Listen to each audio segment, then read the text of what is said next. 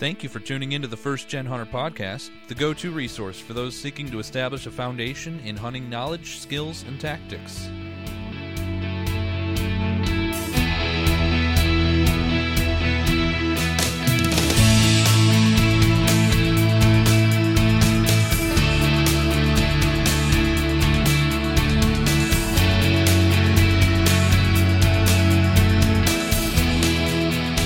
Hello, hunting people. It is so good to talk to you again. I hope you are bright-eyed and bushy-tailed on your drive into work this morning, or your drive home from work if you're like my wife and you have to work the graveyard shift. Anyway, a handful of states are officially out scanning the travel routes and feeding areas for deer, with a bow in hand, of course.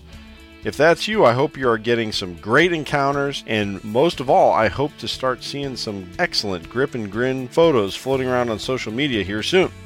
For the rest of us, October is coming, and sweet November isn't far behind.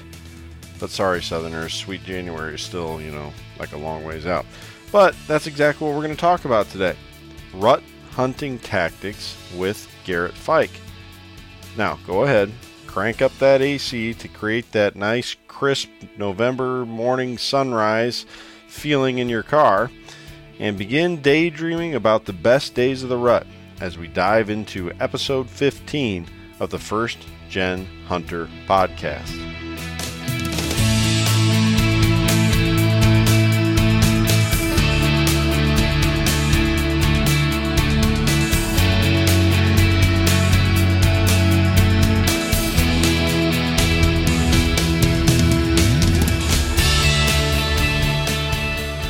You guys aren't going to believe it.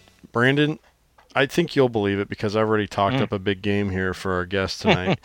But once again, First Gen Hunter has reached into the world of guys who just get it done.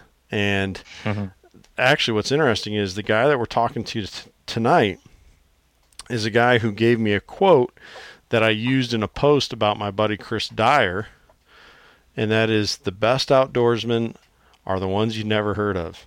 And so we have another expert whitetail guy, expert whitetail hunter, and specifically bow hunter, Garrett Feik, on the show with us tonight.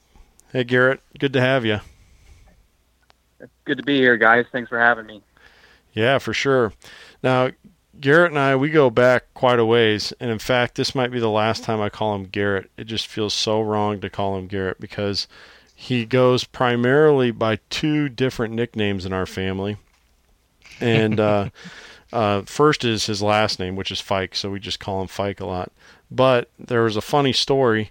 It involved Feik driving like a big rig dump truck that he probably needed a like commercial driver's license for or something and didn't have back when he was in high school, and pulled up at it was a quarry, right?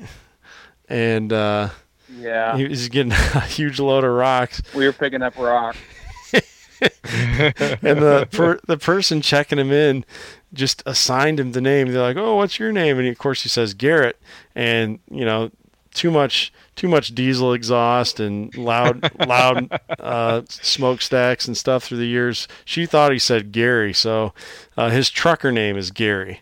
There you go. Nice. We call him Gary a lot. And then, literally, I've had a lot of moments in my life, and honestly, a lot of them have been with Feik, where I've laughed the hardest that I've ever laughed. But one of them wasn't with Feik, but it was about Feik, and it was, do you remember like maybe 6 or 7 years ago? Of course Feik remembers because I posted on his timeline every year, but there was those Dr. Pepper 10 commercials where they were supposed to be like these like super manly guys, and the one guy was like Grizzly Adams or whatever. Yeah. And one of the commercials, I kid you not, and Feik, he, as we're going to find here in a second, he is a big time outdoorsman. And this guy, who's supposed to be like Grizzly Adams or Jeremiah Johnson, living in the wilderness, he's got this like trained pet bald eagle that fetches Dr. Pepper 10s out of the like mountain streams there or whatever. And as soon as he drops this his pet eagle, his trained eagle, drops this Dr. Pepper 10 right in his hand. Guy cracks it open. He's like, "Yeah, thanks, Gary." And the second he called that eagle Gary, I lost it. I mean, I was like weeping. And it was right after I got married, and I think my wife had some second thoughts. But it was it's just too hard to call him Garrett. So I'll probably reference him as Feik and Gary most of the night. But he's a good friend and certainly played a major role in my life as a hunter, whether he knows that or not. Actually, it's kind of interesting. Brandon and I were talking recently, and the way First Gen Hunter started to come about was, I had done some writing in the past, and, I kind of liked writing, and I was like, you know what, I'm hearing all these guys writing books. I'm just going to write a book about becoming a hunter. And it was too much to bite off at one time. Someday it's on my bucket list. I will finish that book. I'll make it happen. But in there, I talk about how Gary basically resurrected my life as an outdoorsman. And nice. I was big into fishing growing up and stuff, but then got into college and life just shifts around a little bit, But Feik, he took me bow fishing and talked to me about deer hunting. We used to cruise, at least once we cruised around like the twilight hours trying to spot bobcats during the winter. I think I fell asleep like 10 minutes into the ride though. But he really kind of brought that back. We did a couple of wilderness trips together, canoeing and fishing trip up in Minnesota and a backpacking trip out to Montana and trout fishing there and just kind of helped rekindle that love that had kind of really faded during those years. And of course I hadn't hunted yet. And so he's talking to me about hunting, and my brother Jake too. In fact, Feik, if I remember correctly, you took Jake hunting, like turkey hunting. He wasn't hunting, but he was with you or something, right? When you were in high school, you kind of like showed him the ropes or something. Oh yeah. Yeah. Jake and we shot bows together. We did a lot of bow fishing like you and I did together. And still do. And I did bring him along for a spring turkey hunt one year and got him out of bed and took him out and let him experience hearing gobbles up close. And we didn't get one that day, but I know I really enjoyed it, and I think he did too. It was a lot of fun. Yeah, for sure. And that was really the first like true hunting experience anyone in our family had ever had. That's how first gen we are. but that is just kind of explains the role of Feik and his passion for the outdoors and how that's spilled over to our lives. And here we are talking about hunting and my favorite thing to do, one of Jake's favorite things to do. And so Feik has already been fulfilling the mission of what it is here at First Gen Hunter, which is just getting folks out in the woods. So that's, I thank you for that. And I think I've learned a lot from you. And I know through this episode, a lot of people will learn from you because you truly are one of the best hunters I know, not just deer hunters, but turkey hunters, shed hunters, anything else that you seems you lend your hand to in the outdoors, you just really excel at it. So I'm really glad to have you on the show. And the guy that I've been talking about here and talking to in the background would be our faithful co-host, Mr. Brandon Martin from Hunt Fish Life. And so it's pretty cool that you guys get to meet. You're two of my good friends, and I think Brandon will enjoy this conversation as well. Yes. And Brandon, while you are the subject of conversation, any updates on any like quick projects or anything like that you can update us on with Hunt Fish Life? Sure. Yeah. So, I mean, there's great things going on. We're working on just developing additional decals, logos, kind of some cool stuff in the works right now with actually a bow and a flounder and kind of a patriotic kind of setup that we're hoping to get on some decals and some shirts and whatnot coming up. So excited about that. Really excited about some saltwater fishing we're going to be doing to try to get some content for Hunt Fish Life coming up, going about 10 to 20 miles out in the ocean, doing some flounder and some sea bass fishing, and have the blessing of being able to do that with a couple of good buddies this coming weekend who are actually from the hunting club that we operate as well. So we're going to go out there. We'll probably spend half the time talking about hunting, even though we're out fishing. So that's about right. So yeah, so we're excited. Some really good things going on. Just and just excited to see the involvement on social media and seeing people sharing their stories, having fun, looking forward to the season ahead, enjoying life. That's what we're about, is enjoying that brotherhood and sisterhood of the great outdoors. And so, just excited to be a part of the conversation tonight and chatting with Garrett. And you know what? The cool thing is we all, no matter where we're at in the hunting side of things, and Kent and I have talked about this, just because Kent has less hunting experience than someone like me or Garrett doesn't mean that we can't learn from Kent. And certainly the same way with Garrett, being, a hunter for so long and an outdoorsman, I'm looking forward to being able to glean some truths and some tips. So, I mean, it's just really cool how you can learn from each other no matter where you're at in that stage. And that's what those relationships and that camaraderie is all about. Right on. I couldn't agree more with that, Brandon. It's been a real privilege for me to, the friendship that Kent and I have fostered over the years, and just to see him evolve from a guy that was just doing some camping and some fishing and in and out of that lifestyle to where he is today. And you talk about learning from somebody like that with maybe less experience in the field, but Kent, you got a podcast now. You're co-hosting it with Brandon, and that's something that's totally foreign to me, and I'm learning from you on that front. And you're writing articles that are in magazines and different state subscriptions, and I think that's incredible. And those are all things that I haven't personally done that I can learn from you. And love that.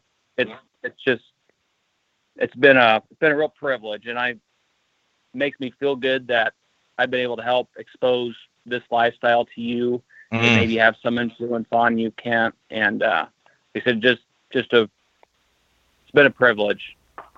Well, it's awesome. Yeah, thank you for saying so. Man, I better say something else before I get a tear in my eye here. No, quit it. Yeah. No, I really appreciate you saying so. And I think that's a good place for us to start, is this background that, kind of not just brought our friendship together and your, even before that, your friendship with my brother Jake, but really your love for the outdoors. Growing up, you hunted quite a bit and a lot of different things with your dad mostly. Is that correct? Yes, it is. Yeah, we hunted a lot growing up for all different species. Yeah. That's such a cool bond, I think, that gets formed when kids get to do that with their dad. And something we've tried to communicate a lot is, it doesn't just have to be a man's thing, like a father-son. Well, definitely not. Could be mother-son, could be mother-daughter or father-daughter. And, I'm really looking forward to not just those experiences with my own son before too long here, but with my daughter as well. And so I think it's just a really powerful thing. Now, when you first started out with your dad, what was the first hunting that you were getting into? So the way I look at it, and the way I'll explain it, is that to me it's kind of an apprenticeship, and we started out with just we shooting at targets where I'm tagging along with him. We're going on hunts, whether it's hunting rabbits or squirrels. I mean, when I first started out, my dad sending me to go walk around the base of a big oak tree that a squirrel's up in to try to run him around on the side of the limb that he can get a clear shot at. And so my hunting experiences started way before I was even carrying a weapon. Sure. I mean, it was standing at the door waiting for Dad to come home to see if he got one. Dad's home early. That only means one thing. Yeah. And, living that whole lifestyle. And from the moment I was old enough and coherent enough to understand what was going on, I was just absolutely infatuated in love with hunting and the outdoors. But, so like I said, to me, it was just getting that exposure. I'm learning about it. I'm getting a little bit older. I'm starting, Dad's starting to let me take on some additional responsibilities. I'm carrying a weapon. We're going out and we're hunting blackbirds in the yard. we're hunting ground squirrels. Yeah. I mean, it starts with something as simple as that. It's not even a game animal, and throughout the entire time, he's teaching me about ethics and, how to move in quiet and move in undetected. I mean, just all these little things that you don't even, now we take it all for granted. Right. But at the time it was, really big and super cool to me. But then it got into the squirrel hunting, rabbit hunting, turkey hunting, deer hunting, bow fishing. Never really did a whole lot of upland bird hunting like you have. Really haven't done a whole lot of waterfowl hunting. But it started out primarily gun hunting and but always shooting a bow. Yeah. But it was a neat bond, and I'm an only child, so it was always just Dad and I. There wasn't any brothers or anything like that to contend with. It was a lot of one-on-one time, and it was an incredible upbringing, and nice. I'm very thankful for that. That's awesome. Yeah. So, one of the things that you didn't mention there, but I think you would probably agree with, those lessons of in the yard with your BB gun and, like you mentioned, sneaking up on game and stuff that you were learning. I think maybe even more importantly, the thing you were learning from that was that love for the sense of adventure that comes with doing that kind of thing. Am I right? Right. And no, definitely. Most definitely. And that, to me, is what keeps people coming back year after year. There's guys that kill nice bucks almost every single year. Well, you're one of those people. and the second you got it tagged, you're so grateful for what you got, but you're just so excited for the next season already and the adventures that lay ahead. And so I think that's one of those hidden things that outdoor-minded parents can capitalize on, is just creating that sense of wonder and adventure within their kids. That's just it. And that's where, I'm just going to be open and transparent with you guys throughout this entire conversation. And so, I'm just going to be honest. I think that's a problem that, a lot of new hunters are being faced with, is they're going out with mom, dad, uncle, grandpa hunting over an immaculate food plot out of a redneck blind with, either a rifle in hand or muzzleloader or something, whatever that may be. And night one, night two, they're killing a really nice deer. And those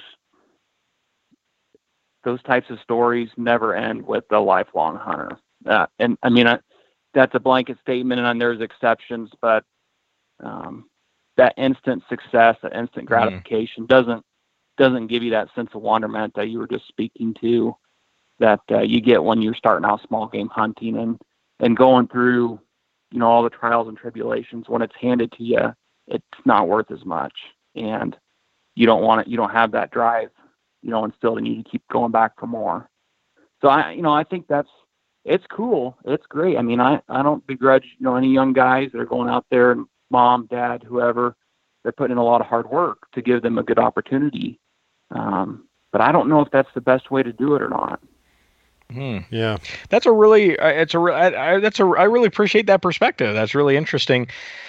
And I mean, it's very similar to, even getting a job when you're young and kind of working your way up and understanding, that process. And I mean, that's a very interesting perspective from the standpoint of, I never really thought about that, but as you say it, I think you're absolutely right that if it is just handed to you, or, you're one of those kids that ends up having a lot of success when you're really young because, your family has all the connections, many times you don't see that love built. And, because building a love like that is a slow process. It's not an overnight type thing. I think one of the things you just mentioned, Garrett, was, just the anticipation. I think one of the things that is important to build into young hunters or people that are new to the sport is the anticipation. So you mentioned, waiting for dad to get home. He comes home early and you're like, wow, you're you're watching him,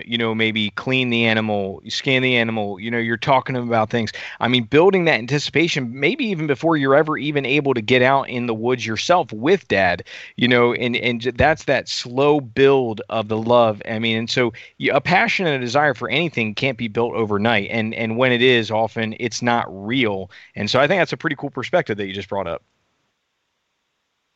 Right on. Yeah. It's, like I said, there's exceptions to everything, and I'm not going to begrudge anybody that does it that way. But I just, like I say, it's a process, and I really feel like it's an apprenticeship, and just from the angle of understanding what you've just done, I'm not sure that a 6, 7, 8-year-old child understands that they just took that animal's life. And that is something that needs to be, that is very important. That needs to be done with respect and reverence, and it's a big deal.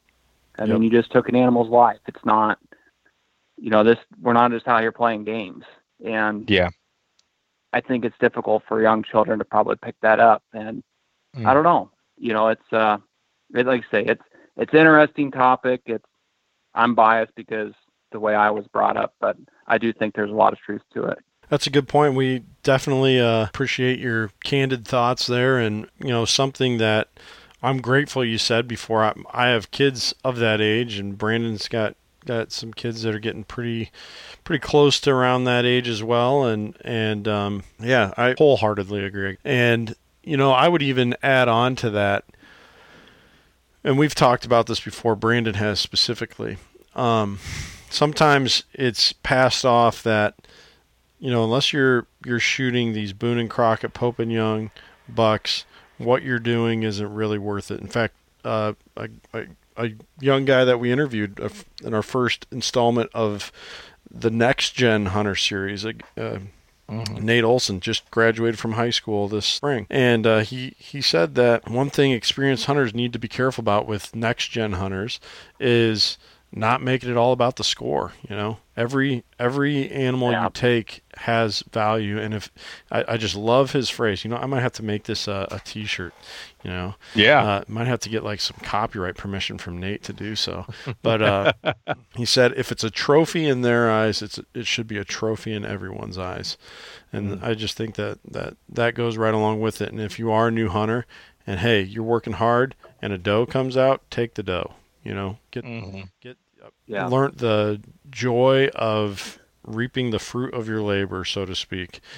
It is the struggle that makes it so much fun, and the hours where you don't see deer, and the sweat and the out of breath and climbing up a tree stand, that all that just wraps up into it, that when you do then have those really rewarding moments, it just makes it so much sweeter. And you're right, if you kind of fast forward through all that background stuff, it does kind of almost make it a hollow experience for the person experiencing it.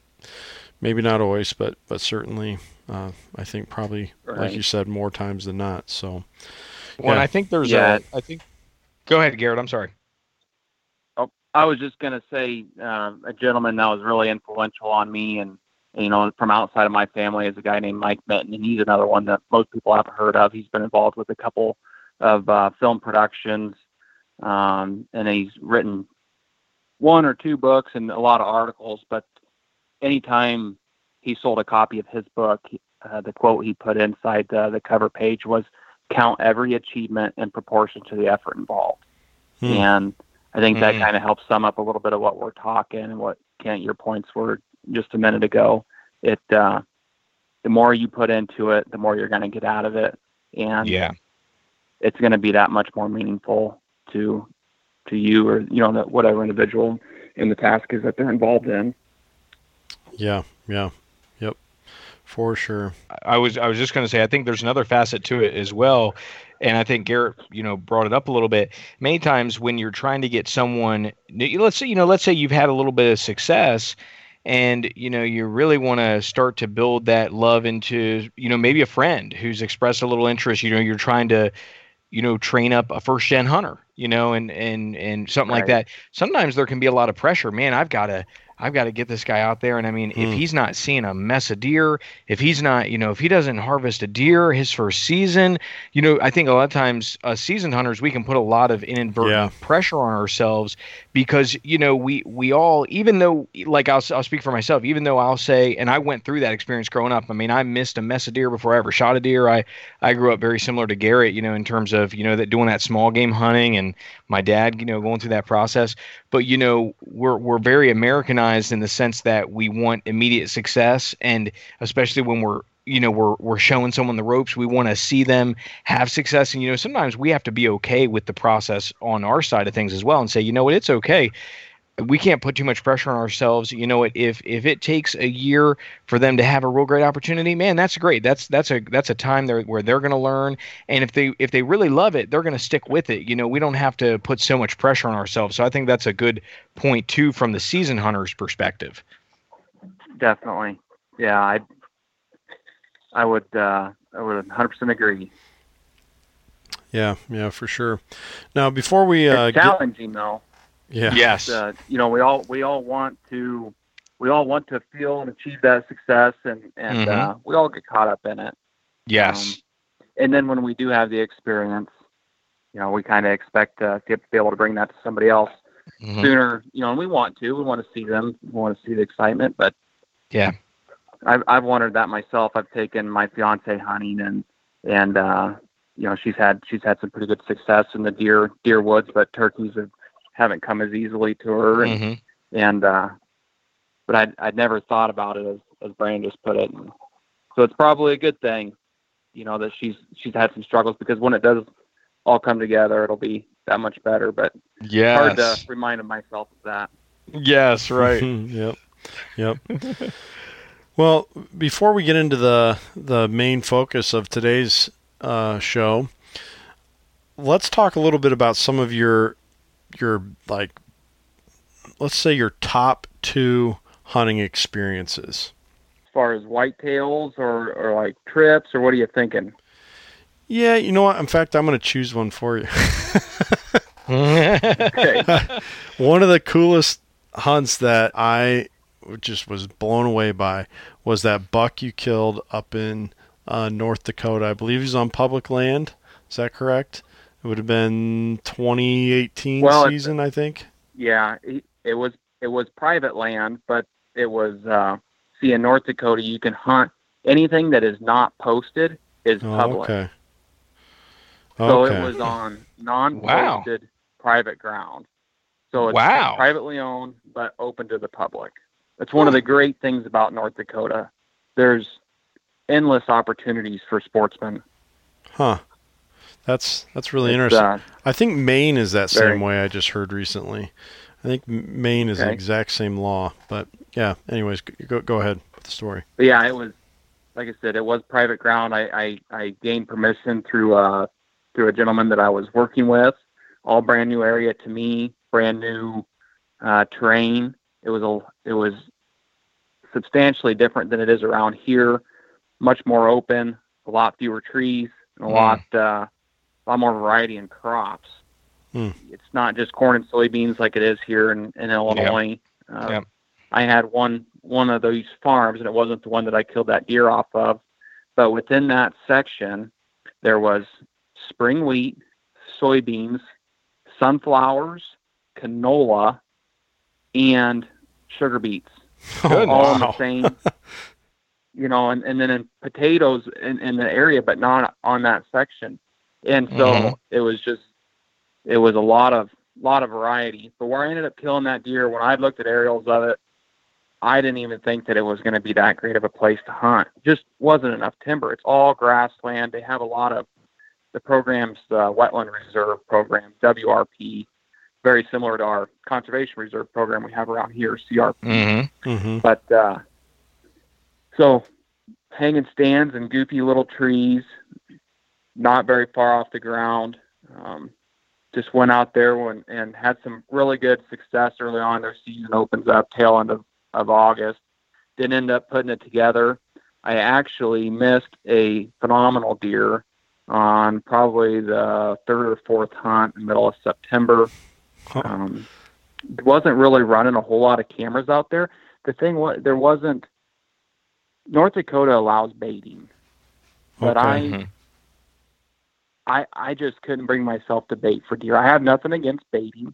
What's legal is legal, and I'm not going to, turn my nose up at anything that's legal. It's do whatever the person wants to do and what they enjoy and feel comfortable with. For me, I couldn't bring myself to hunt whitetails over bait. So to get them narrowed down that was the big challenge. And so for cameras, it was hard until I didn't really have much luck running cameras until they started hitting scrape lines a little more frequently. But sailed one over the back on a really, really nice deer at about 25 yards, and I was in a tree stand that I could reach up and grab the platform from the ground. Oh, wow. That low. Wow. But fast forward probably 3 or 4 weeks after that, and it was the middle of October, and I got into a set, and it was a brand new set to me. It was getting a little bit more, it was intruding on what few trees there was, what little bit of cover there was in the area, and ended up having 2 different bucks stand up. They were all planted trees. I was in a cottonwood tree, and so it was in a T shape, and I was in the bottom of the T on what would be on the east side, and in the top of the T is where these two bucks were, and I got to watch them tickle antlers a little bit, Nice. push each other around. Nothing super aggressive, but just all interesting things to see. I watched them for probably an hour and a half, and so they had stood up early. I got in really close to them, and eventually, about a half an hour before dark, I had a doe and a fawn come by, and they went by at about 20 yards. And shortly after the bucks had stood up, and I thought, if they just follow on that same path, it was too early in the year. They definitely weren't interested per se in the doe, but they were just on their way to a neighboring soybean field. And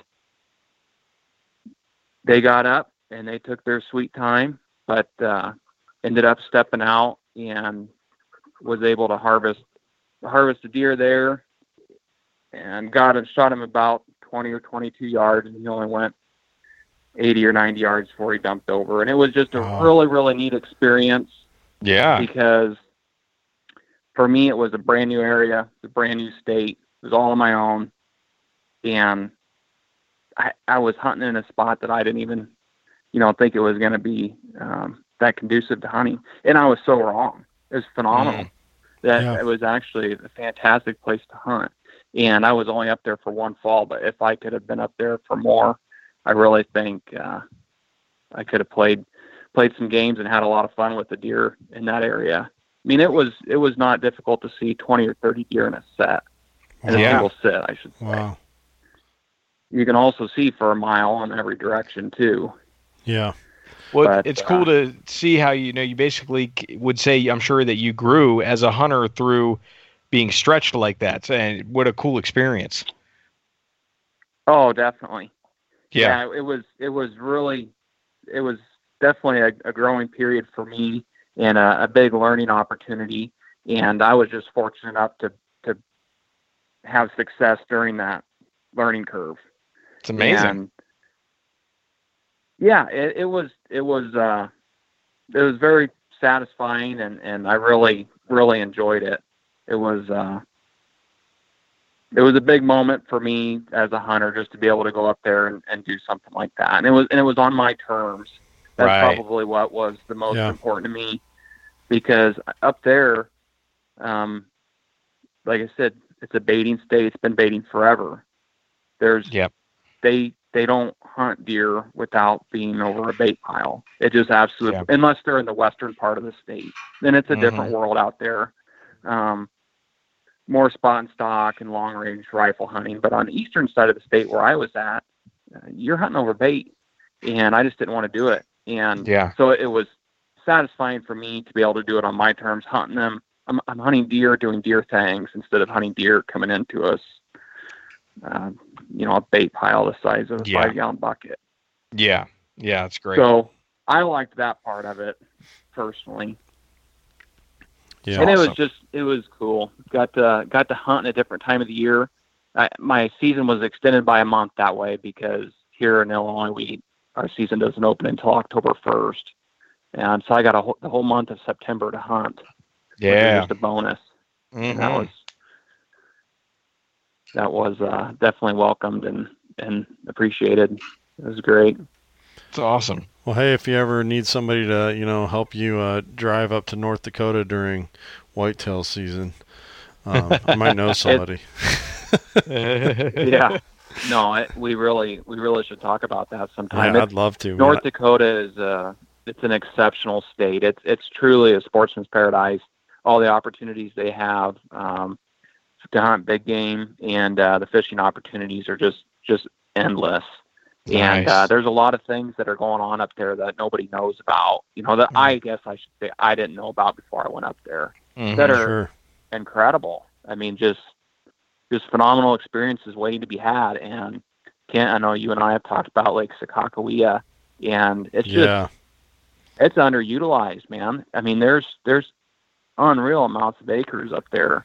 Yeah. And very few people taking advantage of it. I really want to go up there. I mean, I was watching a show once, and they were hunting pheasants up there, and they were just, I mean, they all had to hit their limit on pheasants. And then while they're hunting, here comes trotting out this bull moose, just busting out of the grass there, the tall grass around the lake. And then it must have been after they all hit their limit on roosters, they hop out on a boat and go and, they're boating these, 30-inch walleyes, probably 5-pound walleyes, just nuts. I mean, just like Feik said, it's a outdoorsman's paradise up there by the looks of it. So I would love to go up there sometime. Well, it's a beautiful landscape. Yeah, for sure. Well, we probably have time for one more quick outdoor story. If you got another one, then we should get to our main conversation. Do you got another one that you have in mind? Yeah.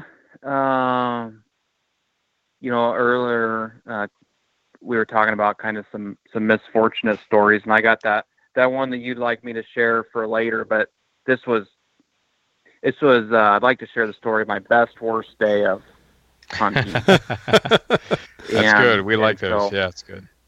Yeah, it was another building block in my hunting, career or so far in my life, and definitely it was a very, very tough day, but a great day looking back on it now. It was November 9th, and it would have been in 2015. Okay. And so at that time we had some really good deer running around on a couple different farms. And I started the morning out in a farm down south in the neighboring county south. And there was a deer there that I called Popeye, and he was blind in one eye. Wow. And he was 5.5 years old that year. And I had sheds off of him. I guess at that point I'd only had the one side off of him from his 4-year-old the previous year's rack. And got back in a set that I hadn't hunted yet that year.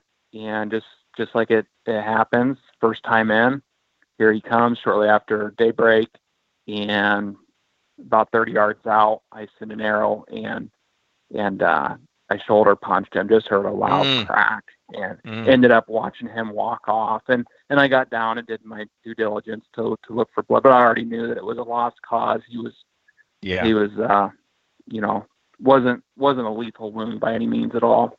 So I ended up, my arrow had only penetrated a couple inches. Got back up in the tree, and I was talking with another one of my close buddies, and he suggested I just stick around there, just stay in that tree. And I had a perfect wind. It was a southeast wind, and that's exactly what I was waiting for another great set on a neighboring farm a few miles north. So around lunchtime, I did end up making the move to this other farm. On that particular farm, I was hunting a deer. There's a little town right there. It's not even a town. There's a few people that live there, and there's a church. It's Norwood. And then I had this buck that I've been getting pictures of since 2012, and he was a mainframe 10-pointer. He always do some stickers and things. But so he was the Norwood 10, so I called him Norton. Nice. So and I'd only ever seen Norton one time, and it was previously during that same year, in 2015, and it was on my walk out. I saw him crossing the road when I was on my way to my pickup.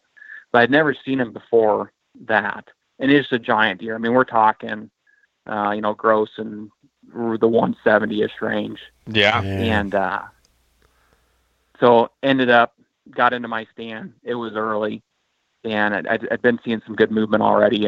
And I looked to the west, and here comes a doe. And right behind her, 30, 40 yards behind her is Norton. And I recognized him instantly. And that was the first time I'd seen him in the stand. At that year, I believed that to him to be either 7.5 or 8.5 years old. Wow. It was hard to say when I first was getting pictures of him if he was 4 or 5, but he was a giant. Even when I first got pictures of him, mid 150s, 160-inch class deer. Yeah. And he was always in that 160, 175-ish range. But it's an old giant, and it was incredible to watch him chase that doe. I mean, just the excitement in his face. I mean, it was so cool to see a deer of that magnitude. Just to be a part of that. Yeah. It's just, I always think of myself like the boogeyman up in the tree. I mean, I don't push deer. I don't try to make deer do things that they don't want to do. I'm just out there with them, and that's how I hunt them.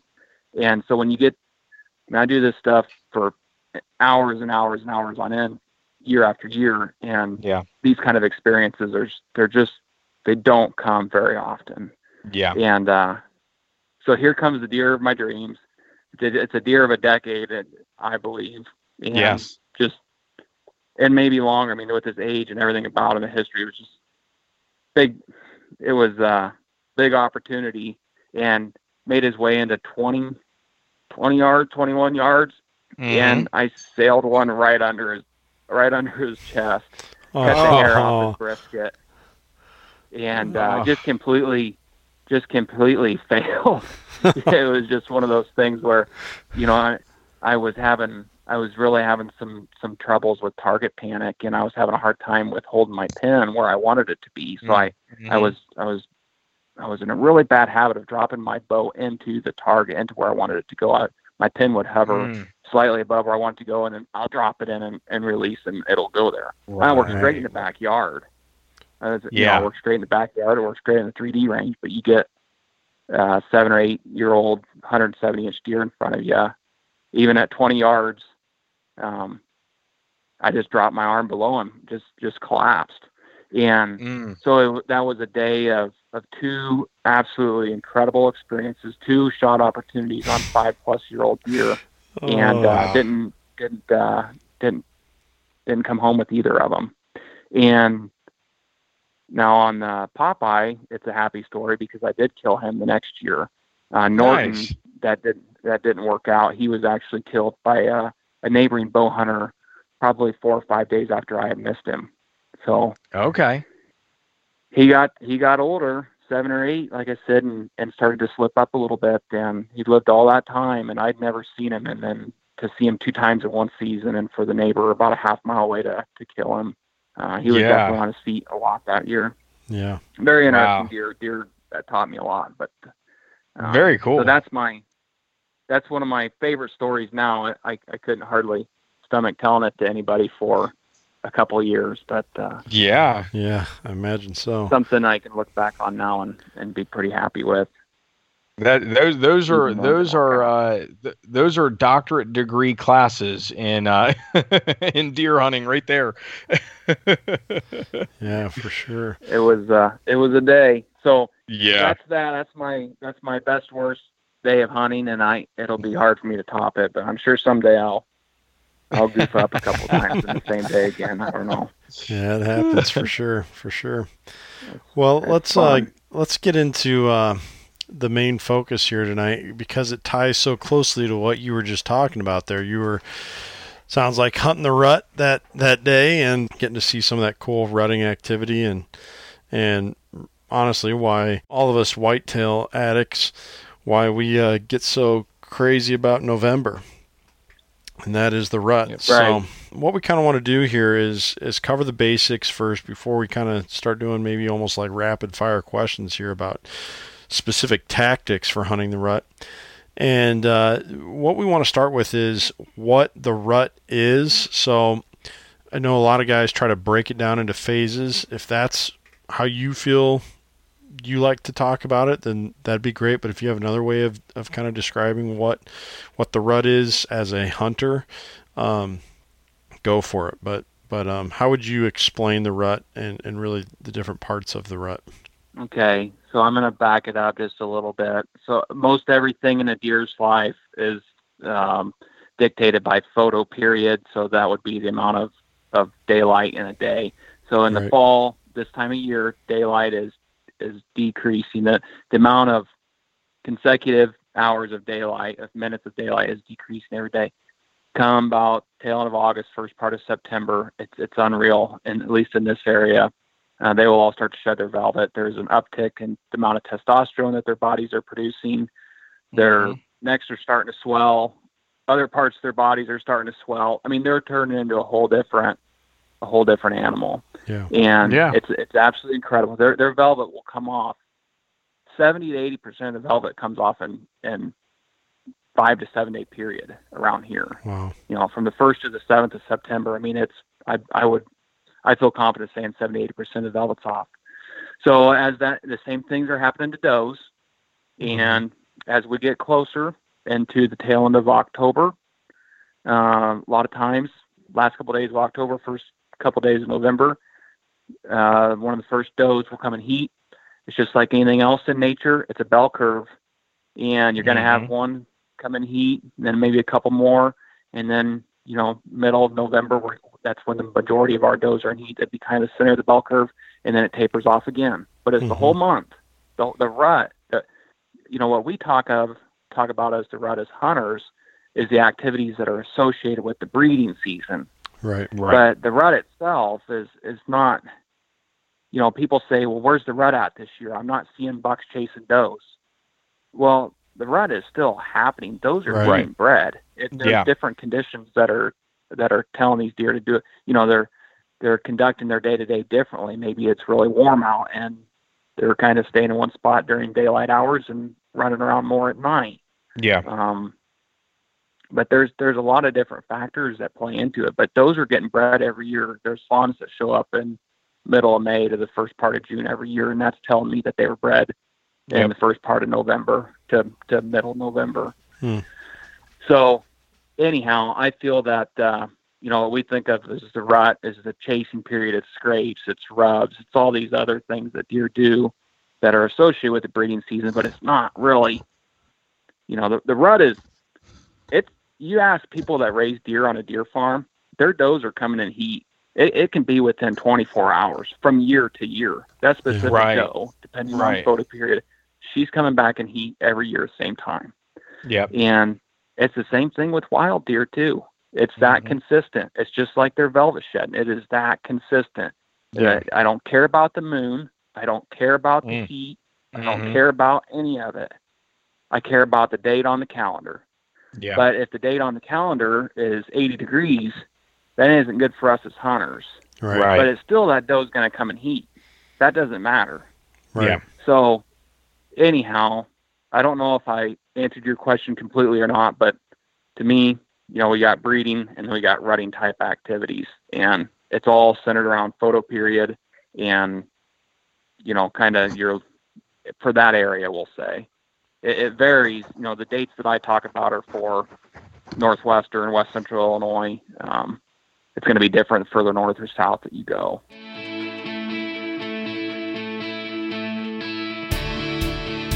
All right, you guys are in big time luck today. Not only are you getting to listen to this killer interview with the big buck killer himself, Mr. Garrett Feik, but you get a tip of the day from the maestro of what do I want to say here? Buck slaying. I like that. We'll go with that. Okay, all right. So you get your tip of the day here with the maestro of buck slaying, Mr. Brandon Martin. Take it away, Brandon. Yes, sir. So today, kind of a tip on the scent protection side of things. You guys probably remember from the interview that we did with Jeremiah Haas, just how he was talking about how he doesn't even wear, his boots, his outer layer of gear, when he's gassing up at a gas station and things like that. And so kind of like amplifying, kind of going off of that line of thinking, one of the big things, I know as we get into the rut and whatnot, that's going to probably be the time of year, I know it is for me and for a lot of people, when you're likely to be hunting with a group of guys or a group of ladies. Maybe you're not necessarily hunting in the woods together, but you're coming back together afterwards. You're meeting at the truck, you're going to a gas station, you're going to a diner.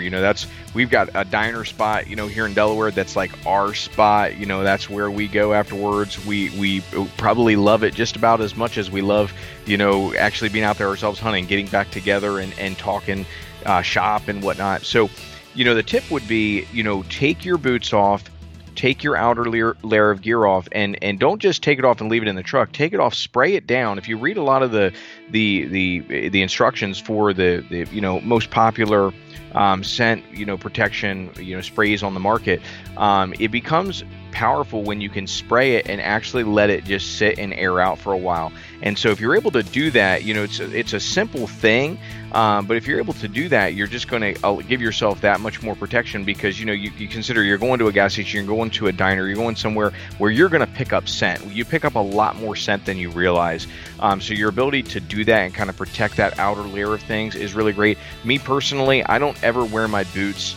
I only wear my boots hunting, so I'm going to have them in the back of the truck on my way to the hunting property. As soon as I'm done hunting, I take them off, put on sneakers, get in the truck. That's just that's probably the number one thing that you can do to protect yourself before, in between hunts, things like that, because it's those little things that make the biggest difference. And so that extra just protection tip when you're talking about, especially during the rut, making sure that you're putting down as little scent as possible as you enter the woods is huge. So remember, take it off, take the boots off, take the outer layer off, but don't just take it off, spray it down real good. A lot of that stuff works really well when it can have a chance to be sprayed down. Not to say it's not helpful to do that as you go in the woods. I think that's helpful as well, but spray it down, let it sit, so that way when you come back out of the area that you're in, you're ready to put that outer layer back on, you're ready and rocking to go. Excellent tip. Yep. I think, and Brandon's in agreement, and even our friend Jeremiah Haas that Brandon mentioned is in agreement. Scent matters, and it can definitely affect the outcome of your hunt, and definitely affect the number of deer you're able to see throughout your hunt. And even if they aren't necessarily the deer you're after, that little jolt of positivity of being able to see more deer can keep you in the stand longer, and then hopefully have that interaction with the buck you're looking for. So thank you for that, Brandon. Now let's get back to our interview with Mr. Garrett Feik on rut tactics.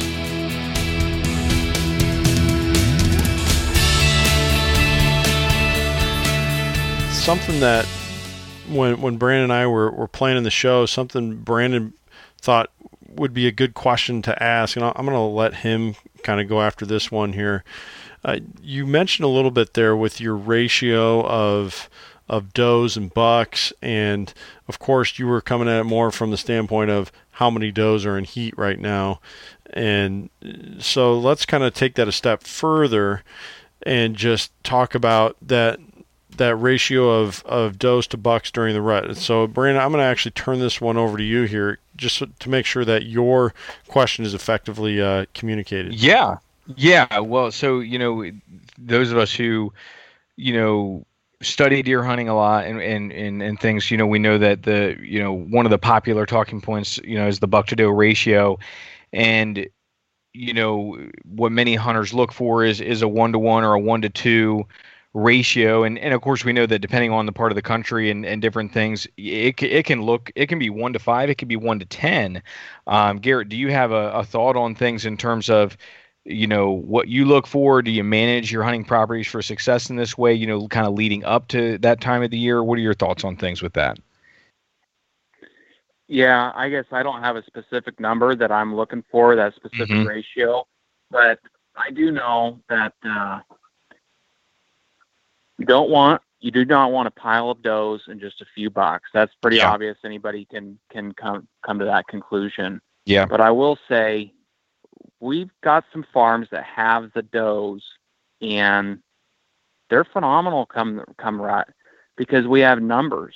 Maybe neighbor down the road, Bob, the property manager, he's killing does like crazy. He's trying to make sure he gets to that 1-1 or 1-2. Well, his bucks, they don't feel like fighting over every last doe on Bob the manager's farm. So they're coming maybe to my area for some more easier pickings because we got tons of does and they're in heat and they're ready. And so I think there's, just like anything else in life, it's balance. And so I guess if I was going to put a number to it, maybe a buck to a couple does. I think the key thing is to try to bring up your number of mature deer. Mm-hmm. So it's more of, I worry more about the age structure than of my bucks in particular than I do of my ratio of bucks to does. Sure. Yeah, it's good.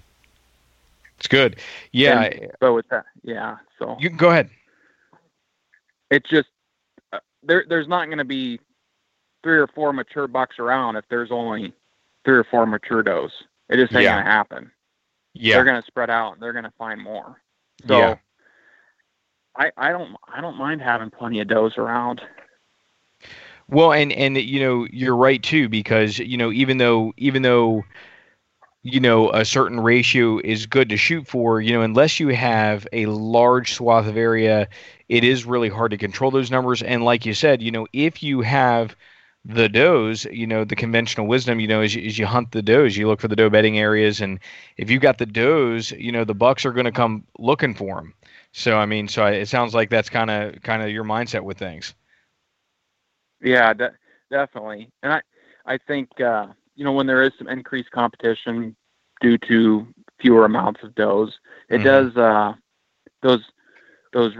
those things that deer are doing during what we call the rut, the scraping, the rubs, all the time, I think that's intensified. Yes. It just, it's just, you can draw a lot of comparisons between deer and, humans or whatever. I think about it that way all the time. And, it's just, if you don't have to compete, you can be a little pudgy or have that like pizza or whatever, but, you don't have to be on your A game all the time. But if you're competing with everybody else, you got to strut your stuff a little bit. Yeah. And so I think that you definitely see that. I've been on farms where I just not seeing the rut sign, and that's I think that's at least part of why I see that. Maybe it's too many does. Yeah, it's good. That's really good. Well, what would you say in terms of like the pressure side of things and early season? Do you have some tips for some of the listeners out there that would, you're looking to preserve the integrity of a property, you're trying to get towards that key time, do you have any tips for, how you kind of try to be purposeful on that hunting pressure side of things with being careful with things? It's the hunting pressure for Dad and I is everything. Yeah. We've transitioned, it's night and day compared to, we used to hunt some of our best stuff as soon as we could because we were so excited. That was 10 years ago. And now, as crazy as it sounds, sometimes our best stuff never gets hunted because we're just waiting for the opportune time. And that's not always the right thing to do. But the point being is, don't get in there and blow your sets up too early. It's incredibly important. And I know everybody's excited. Opening day comes around, and there are some good opportunities. And keep in mind, I'm just talking about my area. I don't have a whole lot of, I've hunted whitetails in North Dakota and Illinois. So there's parts of the country I know are better early season than others. Yeah. For me here, unless I get a really hard cold front, I'm not that excited until about the 25th of October. And I don't go to any of my interior sets. Yep. And by interior, I mean inside the timber. I'm hunting field edges. I'm hunting easy in and outs. Yep. And I'm just tiptoeing around. And then once it's go time and it's late October, first part of November, okay, now it's time to go in. And I'm killing these deer on my first or second sit in. And it's because I haven't pressured those spots. And that's, there's nothing that's impacted my hunting success more so than that, is managing the pressure. That you just so talked about that. Yeah, and you just talked about that power of like the first sit. You finally get to that point. Wind's right. The cold fronts come in. It's later October, and that power of being in a spot the first or second time of the year. I mean, what a difference that makes. It's unreal. Yeah. Because as we like to think that we're pretty good hunters and we're figuring the deer out and everything else, but I promise you, they're figuring us out faster than we're figuring them out. Right. And well we got to said. keep the element of surprise on our side. And the only way we can do that is by staying out, because there is no tiptoeing around a farm without them knowing about it. It doesn't happen. You can minimize your impact, but you can't the only way you can have zero impact is have zero exposure. Not even be in there. Yeah. Right. Well, it's interesting that you mentioned that with the exposure side of things. What have you found to be helpful as you transition trail cams? Do you run the trail cams as you get into the pre-rut side of things? What are some popular things that you found to be have some success with kind of taking inventory and seeing what's going on as you move towards that initial pre-rut phase? Almost all of my trail cams are along field edges on scrapes. Nice. Yeah. And I feel like that's the best way that I can take inventory. I don't use trail cameras as an opportunity to scout or to try to pattern deer. I'm simply placing them there to get pictures of deer so I know what's on the farm. Right. I don't have a bunch of cameras. I don't like spending a bunch of time on the farm. I'm not a big cell cam guy. So to me, it's just so I can know what's out there. Yeah. And so with that being said, they're on field edges. And as soon as the crops are out, I'm driving to them, because that's a really big point too. It's common. How many times have you guys experienced it?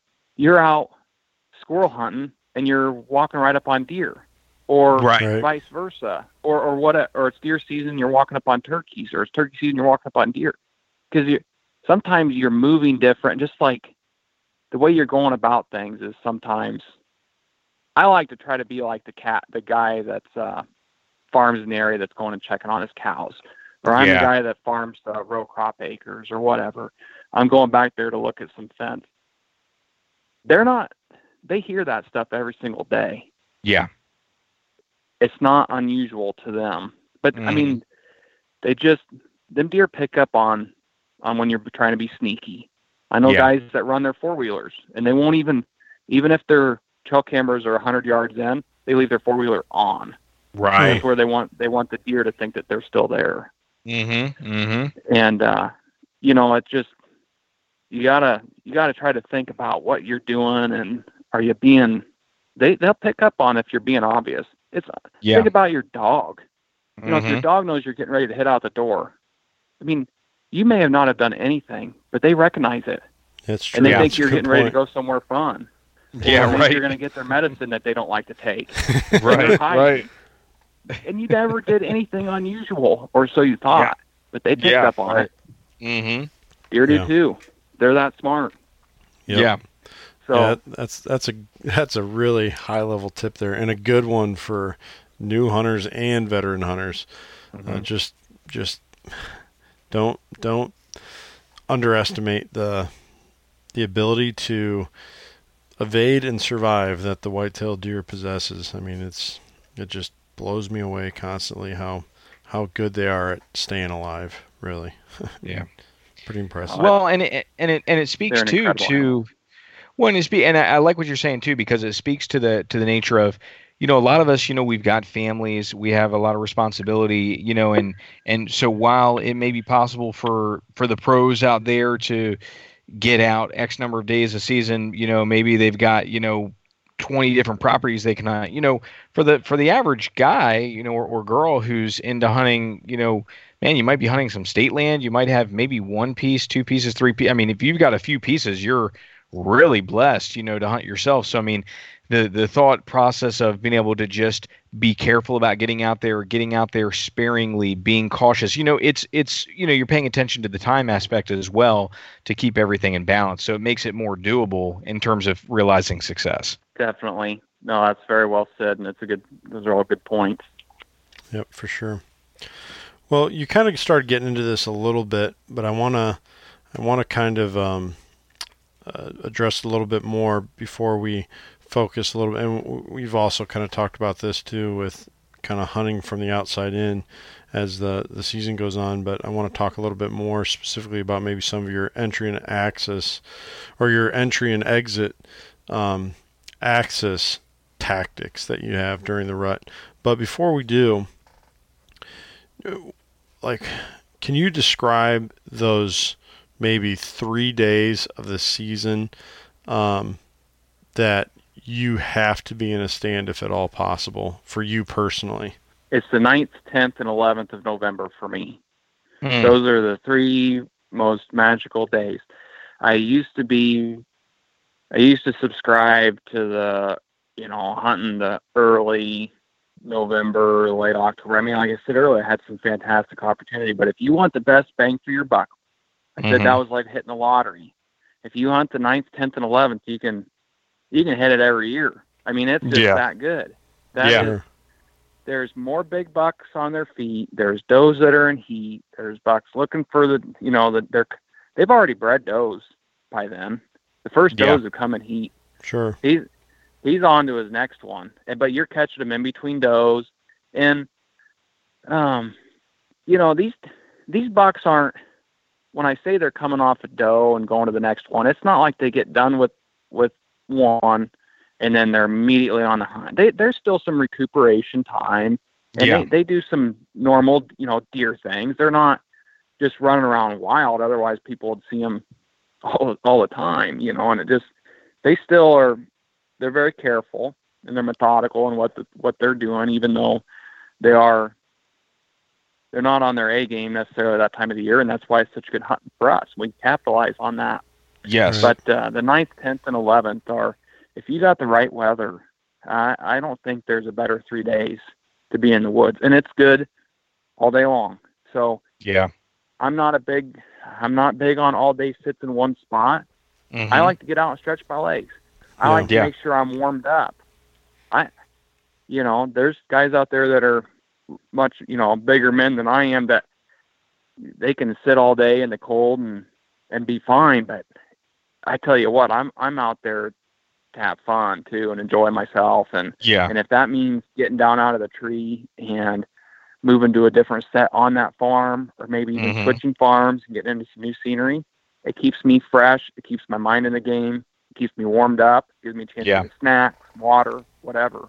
Yeah. And so that's kind of what I do. I do some all-day sets. It's in spots that are very hard to get in and out of, and that's the only time I'll do them. But anyhow, all day is good during any of those 3 days. 9th, 10th, 11th. It's good. I had more success in the 9th, 10th, 11th than in the 11th specifically. I got 2 deer that are hanging in my house right now that were killed on the 11th. And nice. Like I said, those 2 deer from my sad story earlier, those are both on the 9th. And I've had the 11th has always been, it's Veterans Day. Even hunting when I was in school, we would have, that Veterans Day off. And sure. And even if if it didn't fall on the 11th, it always falls on the 11th, but depending on when they observe it, 12th, 13th, they can all be good too. But 9th, 10th, 11th. Yeah. Now, do you prefer, portable sets? Do you change your setups, as you transition into that phase of the year? What are you looking for, when it comes to the sets? I'm a big hang on tree stand guy, and I'm not moving them around. Yeah. I like them because they're what I'm most comfortable in, and I feel like I can get them in the widest variety of trees that offer me the most cover. So that's why I've always liked hang-on stands. There's some really nice ladder stands that guys like, but I'm a hang-on guy, and I still use a lot of screw-in tree steps, and I'm in the process of transitioning to tree sticks. But hang-ons, they give you the opportunity to get into some gnarly trees. Yeah. And those are the ones that offer you the most cover. Yeah. And that's where you want to be. But I'm I'm hanging these and I'm trimming these in February, March, April. And I mean, there stands that I prepped this last spring that I won't be in until November. Yeah. I mean, and they're a long ways from there'll be zero human intrusion for that many months. That's amazing. Yeah. 9 months. Yeah. And then I slip in there, and then that's when we kill them. That's when Dad and I kill them. I've never killed one running and gunning or hanging and banging or whatever you want to call it. It's I'm picking these spots out. I'm always thinking about. I mean, I'm constantly thinking about where I need to place these sets and what's, even when I'm in my tree, I've had stands in 5 different trees and all be within 20, 30 yards of the same spot.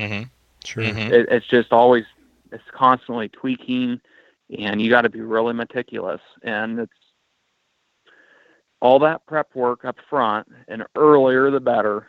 It all pays off. And as far as the trimming goes, if it's a first year set, you may have to go back in like this time of year, trim things back. But once you've had it in there for a year, there's really, your big bulk of your trim is going to come when you first hang that stand. Yeah. Anything after that is just going to be clipping back some small stuff. So you can trim it back a little bit further than what you would really like in February, March, knowing that things are going to grow on a little bit and you're going to be fine. Right. It sounds like you're all about the preparation. I'm all about the prepreparation. I'm not. Yeah. I don't have time to hang stands in November. That's when I need to be in a tree. Yeah.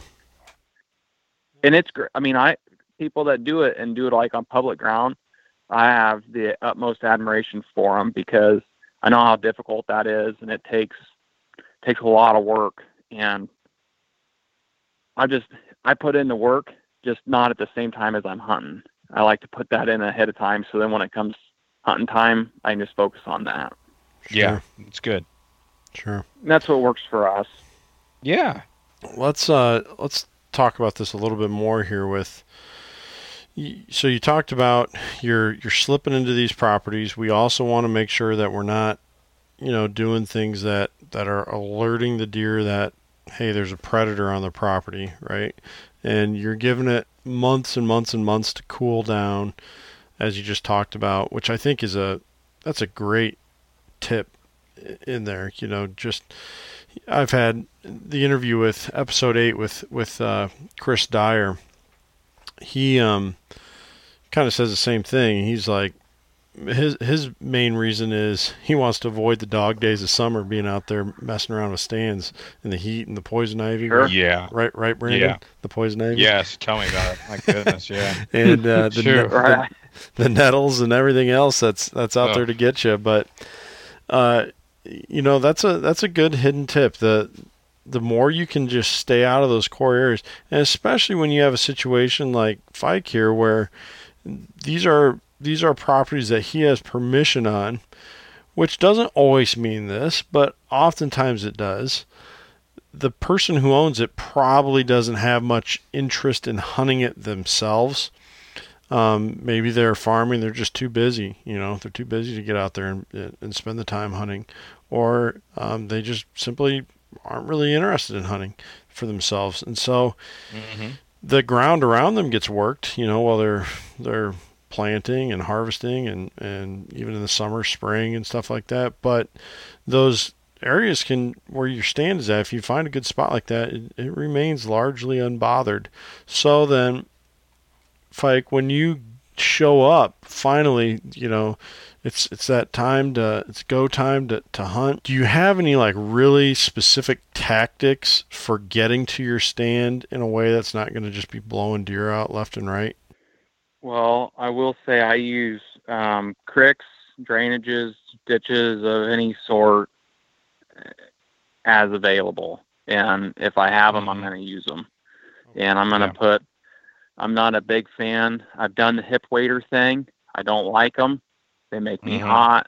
It's something extra to hang on to. I've got guys that have pairs and they'll just wear them into their stand and they're comfortable enough to do that. It's not for me.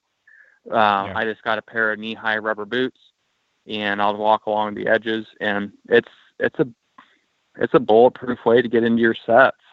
It's you're not laying down any scent, and you're out of the line of sight. So I use creeks and ditches where available. Also, one of the things that I've done, I don't know if this is a great tip, but it's something that Dad hadn't really worked toward, and I hadn't done until up here in the last few years. And I know it's specific to this area, but a lot of these farms that I'm hunting, they're smaller woodlots that are surrounded by ag. And a lot of times, like, I'm just going to try to paint a picture for you. I'm thinking about one of my farms in particular. So almost all of the habitat is on the north half of this section. The south half is all ag. I want to hunt my farm with the north wind. Do I want to start on the north road? My farm only goes halfway back to the section, to the halfway line. So if I want to get back there with the north wind, I got to walk through my entire farm to get on the south end of it where I can effectively hunt with the north wind, which negates what I just did, because now I got a scent trail going through my whole farm. Yeah. Right. Any deer that moves through there east and west is going to smell me. So the way to circumvent that is, and a lot of times around here, it's not hard because it's just row crop ground. If the crops are out, go talk to the farmers. Come in through your neighbor's farm that may not even be huntable. Get permission for access. Yeah. Strictly access. Yeah. You're not hunting. You're not spending any extra time there than what you need to. You're just using it to walk across. Yeah, that's good. And now I come in from that farm. I come into that farm from the south. All the habitats to the north of me. I get in there with the north wind. Then bucks are running. They're checking the downwind side of all that habitat. And there ain't nothing downwind of me or out in that wide open field because there's no reason for them to be there. That's good. And it's killer. It's absolutely dynamite. But if I don't have access to come through the neighbor's farm to the south, it's all wrecked. Yeah. So I think that's one thing that I've tried to do more of, and I think a lot of people could benefit from, because you talk about like how we see things, and Kent, you were talking about how we get narrow focus, and thinking about our farm, and it's like, it's our county, it's our township, it's our section, it's our farm, it's our stand. I mean, it gets smaller. And I know that myself, I fall in I do it all the time, and I have to remind myself to stop. But I think about these farms like with our boundaries, but the deer don't see property lines, they don't see boundaries like that. Yeah. So, there's a lot more that we could get into that with, just as far as hunting tactics and how they're using that property, or that area, I should say. But you don't want to get so focused in on your 80 acres that you overlook the opportunity to utilize the acres of the south with no trees on it or nothing. Yeah. That are going to, it's a game changer. It will change the way you hunt. Yeah. It'll change the amount of success you have. It's unreal. Yeah. That's really a excellent tip to follow there. I mean, wow, what a game changer, because we've all been there, that if you've hunted long enough, you're just like, man, this is where I want to hunt, and the wind isn't exactly what I want, but it's okay, except for getting there. And so, yeah, just what I thought of while Garrett was saying that was, sometimes it can be a little hard to ask people, hey, can I hunt on your property? But what's a lot easier, like Garrett mentioned, was, hey, would you mind if I just had access to go, to walk through the property for the purpose of accessing the other side? The cool thing about something like that is that really could develop relationships that may lead to mutually beneficial things. You may, sometimes it's hard to, you've got maybe a fellow landowner, next to you. Maybe you have a good relationship with them, but you know what? Maybe you just never connect with them. Maybe you don't. But then you finally have that opportunity. Instead of saying, "Hey, can I hunt your land?" Say, "Hey, can I use your land as an access point? Hey, you know what? You can use mine as an access point. If you've got to come to, on the other side of things, as long as we're communicating, whatever. And sometimes something like that could end up resulting in maybe a great relationship, maybe an opportunity to be able to have more land to hunt. So, it could be a great way to bridge the gap with surrounding landowners as a way to initially start that conversation and start that relationship. That's a great point. And just to follow up with it and add something else to it is just to add to that point. This year we shed hunted a farm. This farm that I'm talking about to the south, and the farm that I'm imagining, when I'm explaining this to you guys, there's just a few grassy draws in it. There's hardly any trees. Yeah. But we got permission to, I got permission to walk through it during hunting season, and they did give us permission to shed hunt it. Yeah. And picked up an awesome antler on that farm, actually. Huh. Because Nice. it's a perfect place to look for sheds. Yeah. It's grassy draws leading out into wide open. This year it was cut cornfield. Well, Yeah. perfect. Yeah. That's like a shed hunter's dream. Yeah. So, but just to your point, it does open up opportunities to network with neighboring landowners, and it opens doors to potential hunting opportunities and everything else. Yeah. And it's always a good thing to know your neighbors and know what's going on in the area. You never want to try to shut somebody out, because they might have some knowledge that could be really useful to you, and vice versa. And it's better off for everybody to work together. Yeah. And it's Well said. I shoot a deer that goes on their farm. I got their number already. I already have a relationship established with them. That's Just a quick exactly what text I or was call going to and say, mention. hey, I'm heading over that way. I shot a deer. It's on your farm. They go back. They send back, hey, you need any help? We'll come Nice. down there. I mean, that's just how it works. Yeah. Yeah. That's good. So it's all good. Communication is great. Love it. Yeah, definitely. Yep, that was the exact point I was gonna make there, and one that new hunters need to be aware of. We've talked about this a little bit, just how it's one of the greatest laws in Iowa is you can go on any property to trail a deer without permission, as long as you don't have your weapon with you, and so you can recover that game. But that is, I would even say most states don't have that law, don't have that freedom, and so I would agree with you.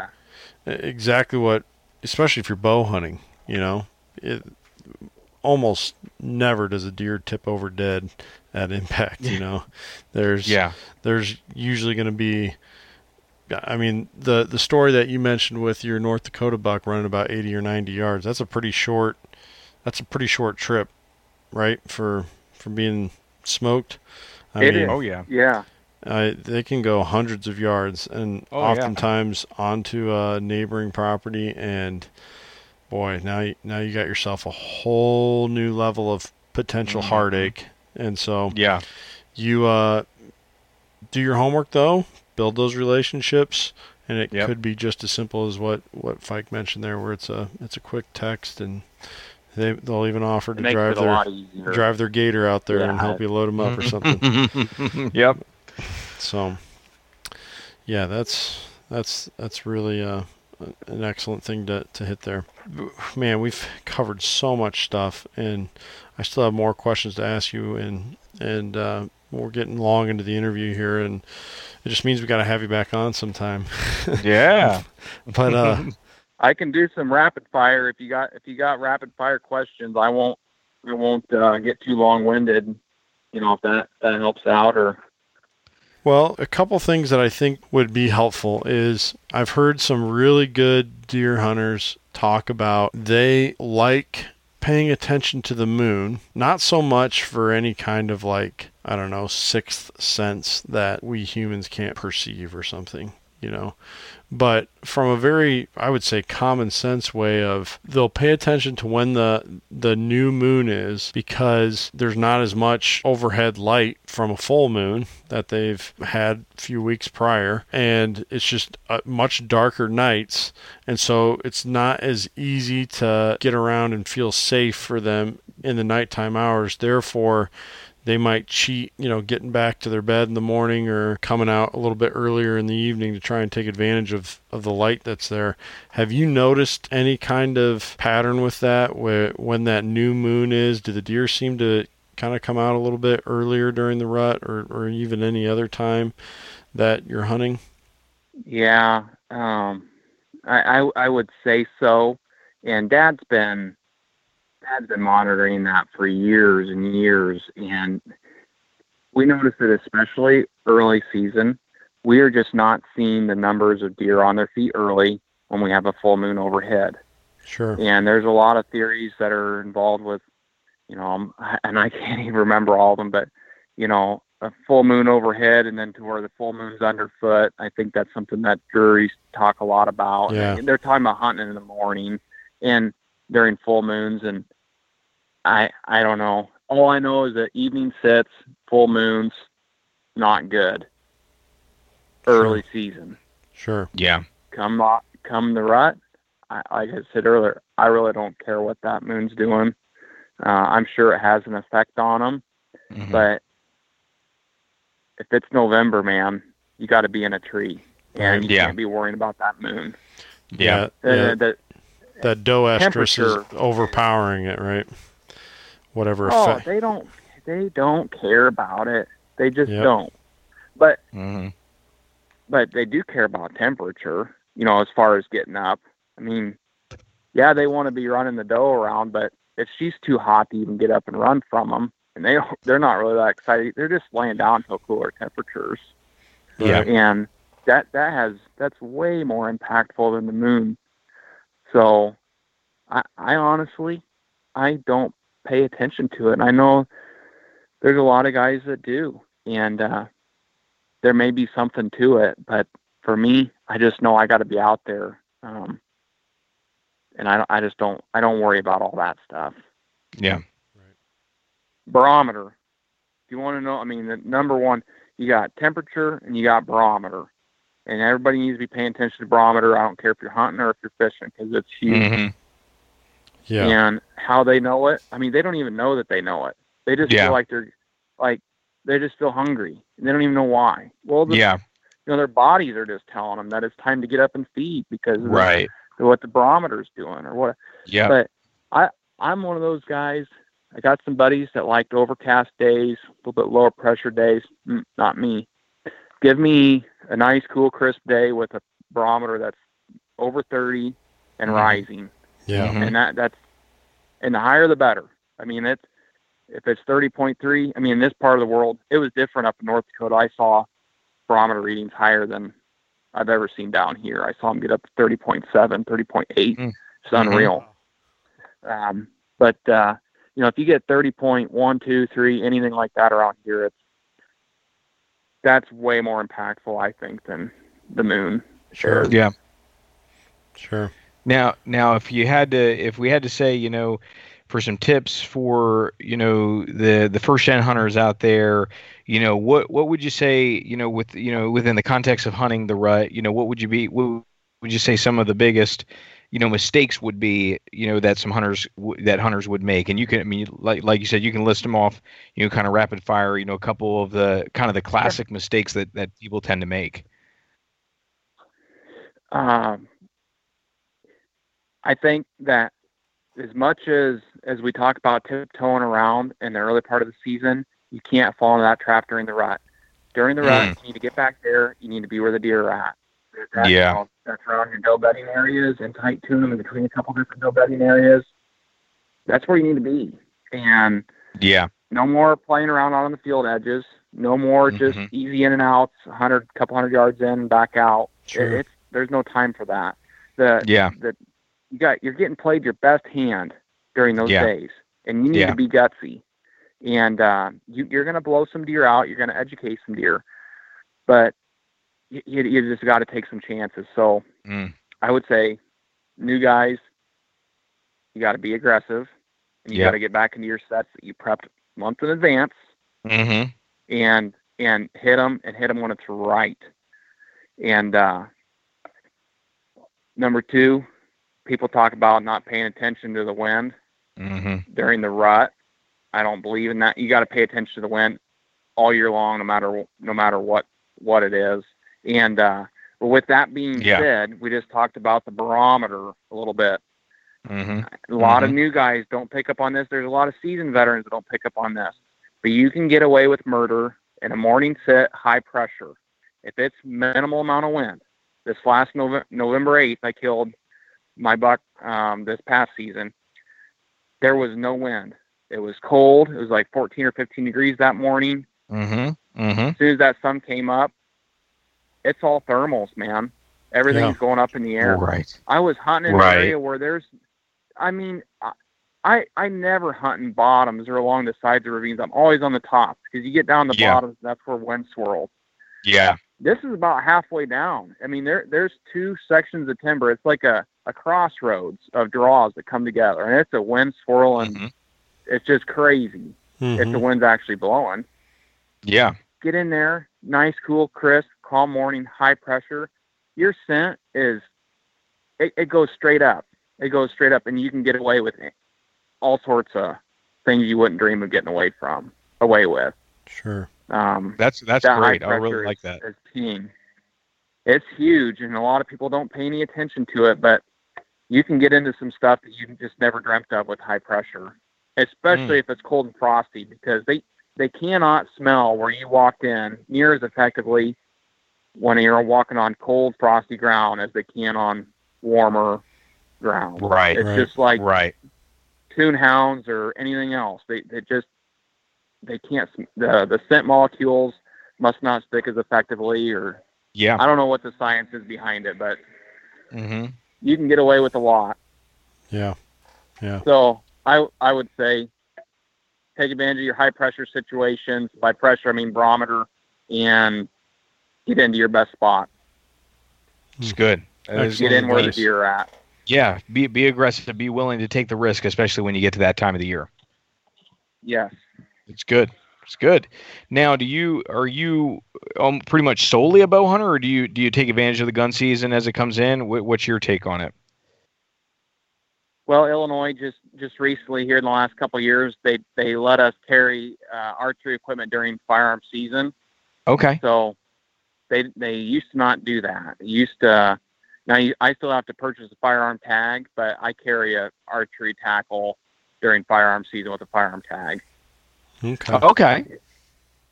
So that's how I do this year. I'm going to mostly focus on my fiance, Caitlin. She's going to be carrying her slug gun, and we're going to try to get her on a deer. And nice. I'll probably take my bow along just for fun, but like I said, the focus will be for her to get one. Sure. I just like bow hunting. I have nothing against gun hunting. I have nothing against it at all. It's just I prefer to hunt with archery tackle. Sure. That's a cool challenge to put on yourself, and for an interview down the road, maybe sometime we could talk a little bit about your work with shooting trad and stuff like that. Really primitive method of bow hunting, and just the additional romance to it, or that's a great challenge. Word, no, I mean that's romance. You hit the nail on the head right there. It's it's different, and like you said, we'll have to save that for another conversation, because you get me talking trad, and I'll be rambling and going off crazier than I even am now about whitetails. Or two things I'm pretty passionate about. And that's what it's all about. I mean, this is why we do it. We do it because it excites us. It gets us. Yeah. It gets us pumped up. We live and breathe it.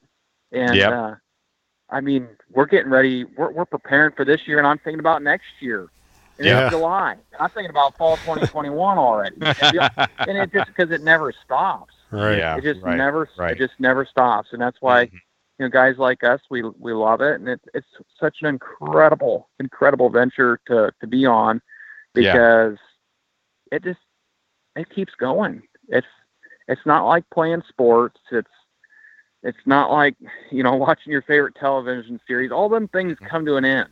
Right. Yeah. It all comes to an end. And with hunting and the outdoors, it's full circle, and you can always expand on it and bring somebody new hunting with you. Then you have kids, or I mean, there's just so much. You guys are doing the podcast, and you're writing articles. I mean, there's just it's unreal. I just think it's the greatest thing. I think you brought up a very interesting point just a second ago too. You said it's not like, your favorite sports show. It's not like, sports in general, where, because a lot of not to say that every person of every age can do every type of hunting. But the interesting thing about hunting or fishing or the outdoors is you can participate in that adventure. You're not watching Exactly. a football game on TV and thinking, man, I really miss the high school football days. You can actually get out there and you are participating in and making an adventure. And I mean, there's something that's primitive, that's cool. As much technology as we can use now, there's something very primitive about, man, I'm getting out there and I'm getting an opportunity to live an adventure. And I mean, that's a really powerful thing because, for those of us who've been doing it for a long time or even a short time, we can say we will go out there and you know what, maybe you don't see a deer or the buck that you're looking for that day, but something pretty cool probably happened. Maybe you saw a different species. Maybe maybe you saw an amazing sunset. Maybe something happened that all kind of contributes to the overall adventurous side of things. And so kind of cool to just jump in and be in the adventure. That is so well said. Wow. It brings me back that, Dad, he always told me, you're going to see something, you're going to take something away every single hunt. And if, and he always told me if that's not happening, you need to reevaluate why you're out there doing it. Right. Just like you said, it's not an experience with what you're after as far as deer or turkeys or whatever. I mean, it's the bird that flew right over your head and you thought was going to land on the bill of your hat. Yes. It's the it's the squirrels playing around. It's all these little things, and you bring something home. There is something memorable from every single time you go afield. Yes. Every time. Yep. And it's just special, and it's refreshing, and it's great to visit with somebody like you, Brandon, that sees it that way and understands why we're out there and gets the value out of it that it's bringing to us. And so many people overlook that value. Yes. And it's very easy to do. You have to consciously, sit back and take it all in and say, you know what, this is amazing. Yes. This is incredible. Yep. Well, I tell you, I'm getting chills right now just thinking about it because you just picture, man. You know what I'm thinking of? I'm thinking, man, season's right around the corner. Man, it's going to be another time of adventures.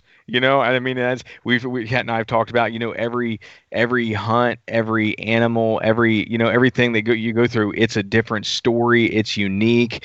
It's all part of the overall adventure. And I mean, it's just cool to build that story. And then, the thought of seeing, new or young hunters get into it and knowing almost like a parent, we talked about this, as a parent, you thought it was really cool when you made memories growing up, and it was really cool. But then you become a parent and you start to see those memories created in your kids, and it's like, whoa, your mind almost gets blown. Like, man, this is amazing. And in almost that same way, if you're able to start to create, assist in the creation of that love and passion for the outdoors, much like Garrett, you did with Kent. I mean, wow, how powerful is that to be able to see someone come full circle and fall in love with it and start to live their own adventure? I mean, wow. I mean, that is just so cool. Definitely. And it snowballs. Yeah. The more people that you can reach out to and help instill this passion and this wonder, like you say, for the things that we do. And it's infectious. Yes. It's infectious. That's the best word right there. Infectious. Yes. You can't help but want to share it with people. And it's a great thing because we need to recruit hunters, fishermen, outdoorsmen, period. Yep. We're not going to be able to reach everybody, but people like us that talk about hunting in the way that we do, we talk about the experiences, we talk about the memories, we talk about the people that we get to share these experiences with. When we go out in the public and we talk about our hunting experiences the way that we are right now, people respect that. They get that. They understand that. We talk about we talk about the whole hunt. We talk about bringing the deer home, processing it, cooking it, sharing it with their friends and family. Non-hunters relate to that. Non-hunters get that. Non-hunters are the largest sector of our population. The anti-hunters aren't who we got to worry about as far as, things changing for us in our future. We're incredibly blessed. We've got all these opportunities. But lot of these opportunities that are in the hands of non-hunters and how they vote and what they think is right. Right. Yeah. So we need to all remember and keep in the forefront of our minds that this is, we need to portray ourselves in a way that they get. And how we're talking tonight is what I feel non-hunters can relate to, and they understand that and they get it.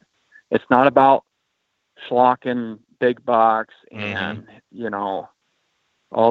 it just big bucks hanging out at the tailgate. No, they don't like that. It's not tasteful. Yeah. It's tacky. Yeah. And, right.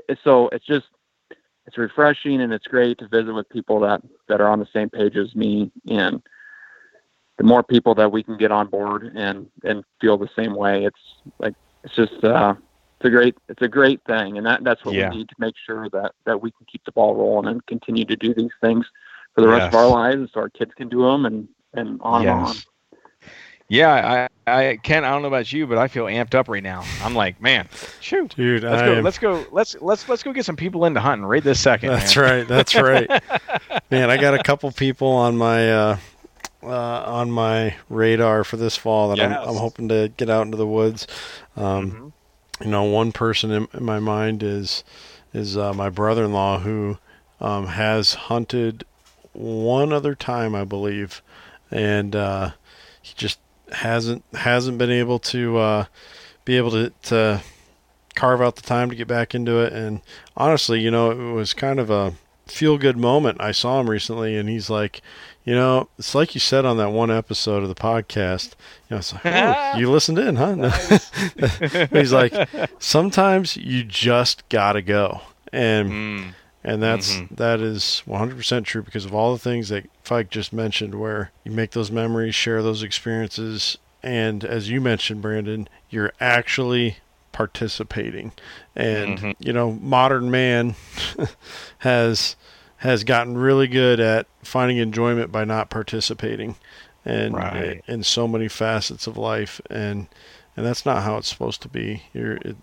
There is supposed to be that, we'll use that word romance again with how we go about life. And we talked recently with Jeremiah Haas being part of the Dirty Fingernail Club. Getting out there and just interacting with our ecosystem and entering the landscape as a predator, like our 15 great grandparents were at one time, and just getting a little bit more in touch with that side of who we are as people and as our own species.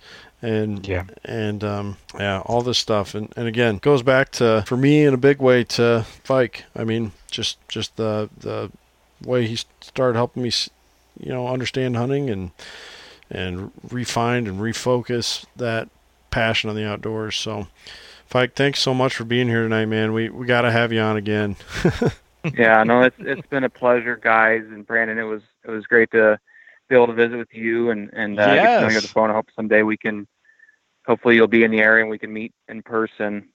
Yes, I would love that. I'm already looking forward to meeting in person, and also the second, hopefully the next interview, maybe we could even have your fiance on. Hopefully she'll have some, great success this year. So I'm pulling for you guys. Hope you guys have a great season. I'm really excited to hear all about it. Yeah, no, likewise. Wish you the best of luck this fall and through the rest of the summer too, fishing. And, Thank you. I'm very excited for both of you guys. Brandon, I know you got a little bit more experience growing up, and it sounds like your dad was involved with it, but it's just, man, it's incredible and it's inspiring. I know that you're giving me some credit for influencing you, but a lot of this has been done by yourself. I mean, 95% of it. And don't cut yourself short, because what you're doing is very, very hard. It's incredibly difficult for somebody that's new to hunting and to start out fresh with no experiences or limited experience. It's incredible, man. And I'm super proud of you. And I'm proud to call you my friend. And just good luck, with everything. And if you ever need help, you got my number. Just give me a shout. But for sure, there'll be lots of those moments, buddy. It's incredible what you're doing, man. It really is. It doesn't go unnoticed by me anyhow. It's a big deal. I can't imagine. I've just been so fortunate my whole life to have, being there with Dad, gutting deer, or looking at tracks, looking at poop, anything. It just. I mean, really, it's all part of it, and it just blows my mind that you're having the success that you are late in life, and this goes to show, it's out there and it's available to anybody. Mm-hmm. Yep. And everyone needs to. I wish more people would take advantage of it. We all like to have our little honey holes and things to ourselves too. I mean, hunting to me is it's a kind of a solitary in the hunt itself, but everything else we share together: the scouting, the shed hunting, the hanging deer, butchering deer, eating. That's all the social part of it. But it would be incredible if we could all challenge ourselves to introduce one person. If all of us as sportsmen could challenge ourselves to introduce one new person, what a difference that could make. Well said. Yeah. That's a great spot to end this one. Thanks so much again, Feik, for coming on, and I can't wait to see what you turn up this fall, and I'm definitely going to take a lot of what you said tonight and fine tune my game plan going into this upcoming season. So, and thank you, Brandon, for being on. And just one more reminder to everyone listening in, please check out First Gen Hunter on social media, Instagram, Facebook, even Go Wild. And definitely head over to firstgenhunter.com, and don't forget to subscribe to the YouTube channel, which brings up my next point with Brandon's channel, Hunt Fish Life. Make sure you head over to their Facebook page and give them a like, engage. That's what it's all about. Don't feel like, hey, I don't know Brandon and his brothers and his buddies that post. I don't know them personally, so I shouldn't post. No. That's not it at all. Interact, be a part of that. It's there for you. That's why Hunt Fish Life is there. And I don't know, maybe I shouldn't give this away yet, but rumor is there's some vlogs coming from Hunt Fish Life here pretty soon. Is that correct, Brandon? It is a work in progress, and I'm hoping to be having some stuff out here very shortly. I mean, hey, anything that we can do to celebrate hunting and fishing, the outdoors, bring the brotherhood and sisterhood together, I mean, we want to do. So, I mean, excited to get some of that stuff out. Always love seeing people engage on social media. We love to hear about their adventures, because we share in that, and man, it's exciting. It's almost more exciting to see the success and see people getting into it than even you yourself doing it, which is a really cool thing. So please jump on there, share those stories, and be on the lookout for some new content here coming out very shortly. I'd like to say a special thank you to Kent for his help with a lot of that. So thank you, Kent. Hey, for sure, man. And I'm pretty sure Feik follows Hunt Fish Life, and he definitely follows First Gen Hunter. So maybe we'll even have a couple of Feik's Grip and Grim photos up on those pages this fall, so all the listeners can see what he's up to. Definitely. Well, thanks again. Yeah, for sure. Well, thanks again, guys, and looking forward to talking to you soon. Thanks for having me on, guys. Appreciate it. Yeah, for sure.